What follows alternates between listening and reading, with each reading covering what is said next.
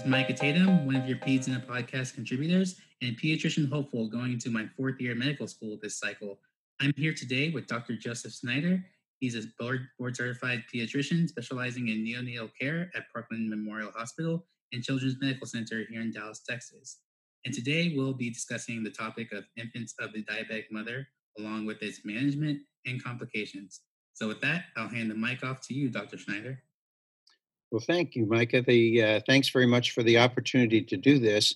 Micah said that I'm in neonatal care. I'm actually a general pediatrician who focuses on what's called the normal newborn baby. But in fact, as many of you know, many of these babies are actually anything but normal.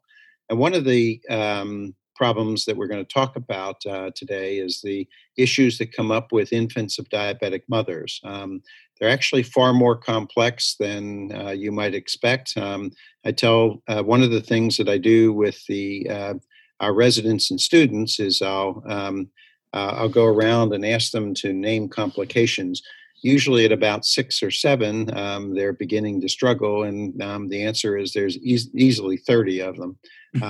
So today we're going to talk about a little bit about introduction of the topic, a little overview. We'll talk about complications, a little bit about management. And before we leave, I'm an informaticist in addition to being a pediatrician. So I'll just say a quick word about informatics that won't help you pass the boards, but it might be useful for you later in your life. Sounds great. With that, let's get started. Here's a typical case. You're asked to see a 38-week gestational age newborn baby girl who was born to a 30-year-old mom. She's gravida 2, para 1, and she's been diagnosed with gestational diabetes. The nursing staff is concerned about persistent hypoglycemia in the baby with 2 glucoses less than 40, and the second was after feeding. So the issue here is we have a perfectly normal baby, but she's got glucose management problems. 40 is the cutoff that we use for the first 3 hours. After that, it's 47. And certainly after you fed, your glucose should be well above 40. So this is a child that may be headed to the NICU at some point. Let's look at a little background about infants of diabetic mothers. Today, about 10% of pregnant women have some sort of diabetes. 80 to 90% of that's gestational, which means the glucose intolerance that's first occurring during pregnancy at around 24 to 28 weeks. And the other 10 to 20% have pre-existing diabetes. Of those, about 35% have what you might call the juvenile form or type 1, and 65% have type 2. So a little focus on the gestational diabetes, moms with gestational diabetes. There's some risk factors for a woman developing gestational diabetes. First of all, is a family history of type 2 diabetes. And then secondly, if mom is pre-diabetic, if she's overweight with a BMI of greater than 25, polycystic ovarian syndrome is yet another risk factor. If she was previously gestational diabetic in another pregnancy or had a macrosomic infant, that's yet another risk factor. And then finally, certain ethnicities are more prone to it: African American, American Indian, Asian American, Hispanic, and Pacific Islander American. So we're going to talk a little bit about risk or testing right now. So there's a couple of important guidelines to know for screening and diagnosis. So in the first and second trimester, up to the first 24 weeks, pregestational diabetes and gestational diabetes is confirmed with 2 independent fasting blood glucose measurements of greater than 126 milligrams per deciliter, and then the second one being 92 to 125 milligrams per deciliter. Both of those are elevated in adults. In the third trimester, the period of 24 to 28 weeks, the Preventative Services Task Force guidelines have us testing with the oral glucose tolerance test, and it's recommended for all pregnancies. And if you have a 1 hour glucose of over 135 or a 3 hour glucose over 140 after drinking 50 and 100 grams of glucose each time, then that's confirmation diagnostic of gestational diabetes. So these are tests that are done during the pregnancy to ascertain diabetes. The impact on the infant really has to do with the timing. The amount of morbidity and mortality has to do with the timing of the diabetes. So if the diabetes is pregestational, meaning present during the first trimester or really during the period of formation, that's where you get congenital malformations that are with uncontrolled maternal hyperglycemia. And in gestational diabetes, classically after 20 weeks, after all the development has taken place, you're going to get growth and electrolyte abnormalities. And we're going to cover these in more detail in just a second. The other thing about this is if there's pregestational diabetes, you're going to get more symmetrical types of changes like cardiac dysfunctions. Specifically, total anomalous pulmonary venous return is a good example. And you'll get congenital malformations like anencephaly or spina bifida. And for gestational diabetes, a little bit more asymmetrical in that it impacts just a particular area. So you're going to post-term pregnancies might be more common, macrosomia, intrauterine growth retardation, and shoulder dystocia. And certainly with both pre and gestational diabetes, you get hypoglycemia, hypocalcemia, which we'll talk about later in more detail. Surfactant deficiency and polycythemia are common. Now, with all of these things, if you read an article, my favorite is Up to Date about the infant of a diabetic mother, you're going to get a big long list of complications. And if there's one thing that's hard for medical students, residents, and attendings to do, it's memorize lots of lists that don't seem to have any organization to them. And so what I've done, or what I try to do with the infant of a diabetic mother, is I divide the pregnancy into really three parts. The first is 0 to 16 weeks.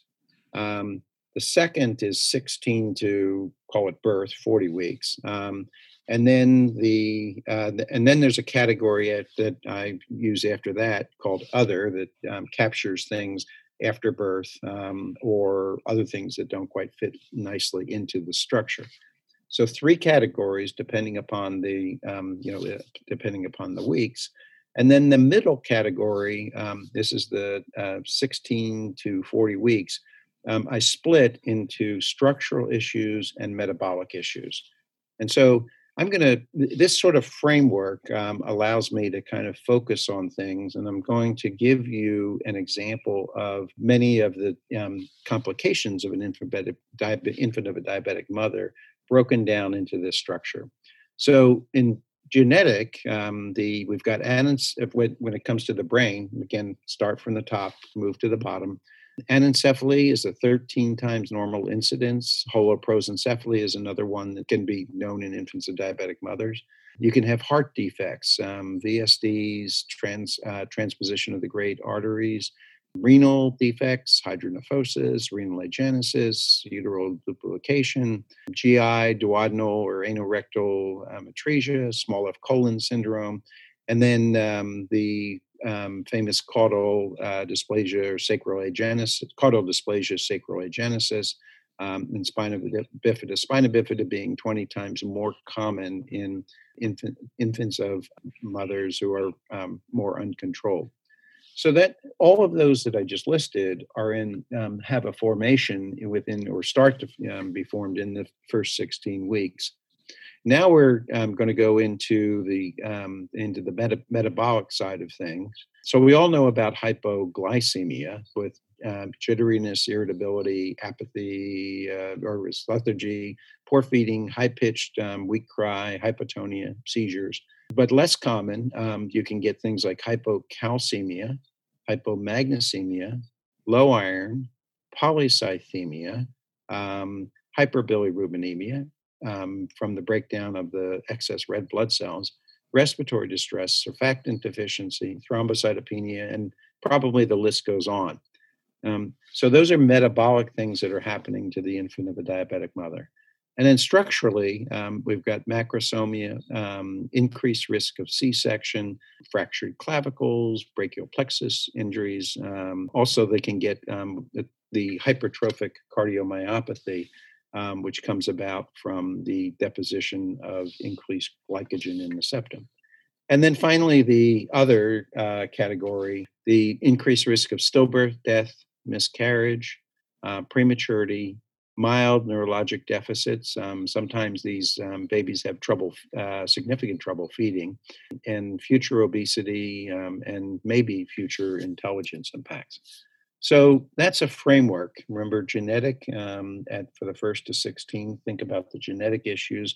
In essence, glucose and insulin are causing teratogenic effects. And then structural and metabolic for the middle period, and then finally other at the end. And I hope that helps. For those malformations in the genetic phase, there's actually a number of different hypotheses about how these come about. I'll run through them, but I will only comment on a few. First is that in infants of a diabetic mothers, there's an increased oxidative stress that actually is a decreased ability to handle oxygen radicals. That causes an increase of protein kinase C and leads to apoptosis. And of course, if something dies that's not supposed to, that can be a problem. There's decreased catalase activity. And then the easiest one for me to think about is the increased, it's called increased non-enzymatic glycosylation of embryonic proteins. And the parallel that I use here is hemoglobin A1C, where if you have a hemoglobin molecule and you've got excess glucose, that glucose is going to attach to the hemoglobin molecule. Now, it sort of warps the hemoglobin a little bit, but it still works. But imagine if you're the, an embryonic protein that's supposed to split, help split the legs apart so that you don't get cyrinomylia, and along comes a glucose. Well, if it binds to that protein, then it may not work, and that's one of the theorized mechanisms as to how these things occur. There are others, deficiencies of arachidonic acid and inhibition of cellular uptake of the hydroascorbic acid and abnormal levels of trace metals. I don't think those are all important for the boards, knowing that they exist, because in the coming years, we'll get a better handle on why this occurs. So I am going to run through a couple of the complications. One is sacral agenesis, and you can have actually fusion of the lower limbs with a mermaid-like appearance. It's not always fatal. There is a famous story of a little girl who had this, and she was able to get around actually with a special bicycle.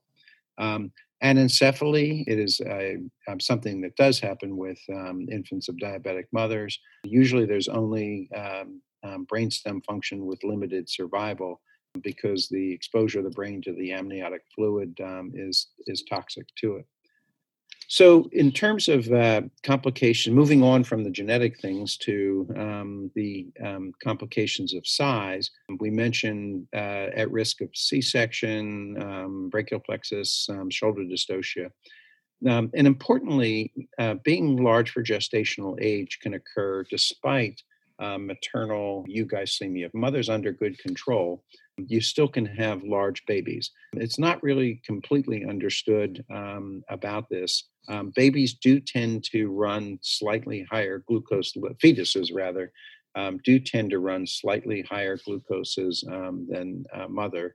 And we're still learning about that. There is what's called Peterson's hypothesis, which is you get fetal beta cell hyperplasia, which causes the growth factor portion of insulin to cause these babies to be large. It's one of the contributors. So the other thing, though, is that babies that have infants of diabetic mothers can be small. They can be have intrauterine growth retardation. Usually, you'll see this with pre-existing diabetes, where it's up to 20% of those moms have poor placental blood flow. And if mom has the maternal diabetic nephropathy, hypertension, or anything, a uterine vascular lesion, those are going to contribute to a much smaller baby. Moving on to some of the metabolic things, hypoglycemia, it may be apparent within hours. It has all the signs and symptoms of a sick baby in terms of sepsis, like lethargy, apnea, tachypnea, hypothermia, the cyanosis, jitteriness, seizures, irritability, poor feeding. And what happens is the baby has been cut off from the maternal glucose supply, but the baby's beta cells are still producing insulin at a higher level to be able to handle it. And so one of the things that this hyperinsulinemia can contribute to hypoglycemia. But if you remember red blood cells, their favorite food is glucose. And so these babies are also polycythemic, so they're chewing up glucose as a result of that. So upwards 25 to 50% have some degree of complication. Now, the next thing up is, and obviously, by the way, the treatment for that is replace their glucose, preferably through feeds if at all possible. So another complication is hypocalcemia. And I want to remind everybody that the total calcium is not a good predictor. You want to use ionized calcium.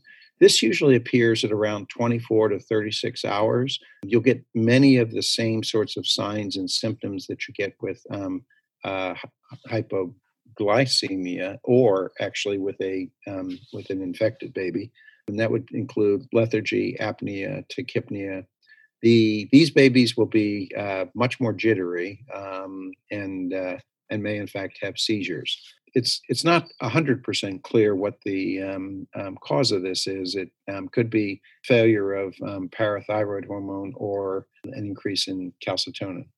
So now with hypomagnesemia, yet another complication, and this calcium and magnesium are cousins, as you recall, in the periodic table. And so hypomagnesemia will show up more often with moms of the low maternal age, prematurity, and decreased maternal levels of magnesium or calcium, or increased levels of phosphorus. If you remember, the parathyroid hormone, which is necessary to increase your calcium levels, actually there's a magnesium cofactor that is required there. So hypomagnesemia causes hypocalcemia due to inducing parathyroid hormone resistance and reducing its secretion. And even when you put the magnesium back, there's a lag between the restoration of the parathyroid hormone and the correction of the hypocalcemia. You cannot fix the hypocalcemia without fixing the hypomagnesemia first. Moving on to polycythemia. Here, there's a number of different factors. Certainly, if there's uterine hypoxia, placental insufficiency, for example, that will stimulate the development of red blood cells.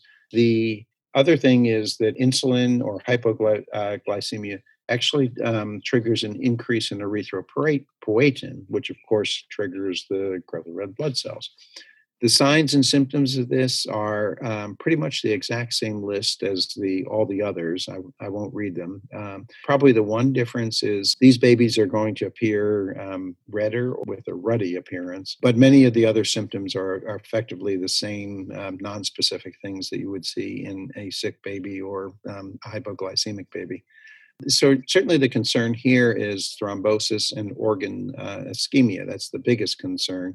If you reach a certain point, then these babies will receive partial exchange transfusions. And then, of course, the longer term effect of this is you have to be very concerned about hyperbilirubinemia because all of these red blood cells break down. Another metabolic complication, iron deficiency. 65% the babies, infants of diabetic mothers have abnormalities of iron metabolism at birth. Iron is important for appropriate neurodevelopmental milestones. This particularly the issue of iron deficiency, it's relatively easy to understand if we think about the fact that these babies have many more red blood cells. So the iron is bound up in the red blood cells instead of where it should be. Now, these babies, infants of diabetic mothers, they classically are at much higher risk for respiratory distress. And there's a complex number of things going on here. First, there's an increased risk of C-sections. One of the things that happens before birth, several days before birth, is there's actually a complex process that starts to clear the amniotic fluid out of the lung. Well, if you come out vaginally, then that process works normally. If you come out by C-section, then you're coming out quicker, and as a result, you're going to have more fluid in your lungs. So up to 40% of these babies may have transient tachypnea of the newborn, far more common in C-sections than others. The other thing that's complicating this is that insulin interferes with surfactant substrate availability, the timing of the synthesis of it, and other factors. And it also inhibits the cortisol surge prior to birth that normally stimulates lung maturation. Now, all of these things are usually minimal in term infants of diabetic mothers that with well-managed glucoses. The one other thing, though, about infants of diabetic mothers is they're big, and they've got to move a chest wall that's bigger than the average baby. And so we had a case the other day of an over 12-pound baby that really had trouble breathing. Part of it is it's just it's very, very hard to move that chest wall. Cardiomyopathy also occurs in these babies. I was mentioning that this is where septal hypertrophy occurs. And so in essence, there's fetal insulin receptors in the heart. And so there's increased myocardial synthesis of protein, glycogen, and fat. In essence, the septum becomes a storage place for glycogen. These babies can create an outflow tract obstruction. And very old study found that it was actually there in about 30% of babies. From a practical standpoint, it's 1 in about 10,000 that have this sort of problem. It's certainly, if you're in the ER and one of these children come in, it looks like sepsis when in fact it's heart failure. Okay, so managing your hypoglycemia, we touched briefly on this. The cutoff levels, we use 40 and 47. Other organizations use different levels. There is an AAP guideline on this, and there are lots of studies ongoing. You want to get the baby to the breast as fast as you possibly can. Hopefully they are breastfeeding. And if not, then obviously we would formula feed.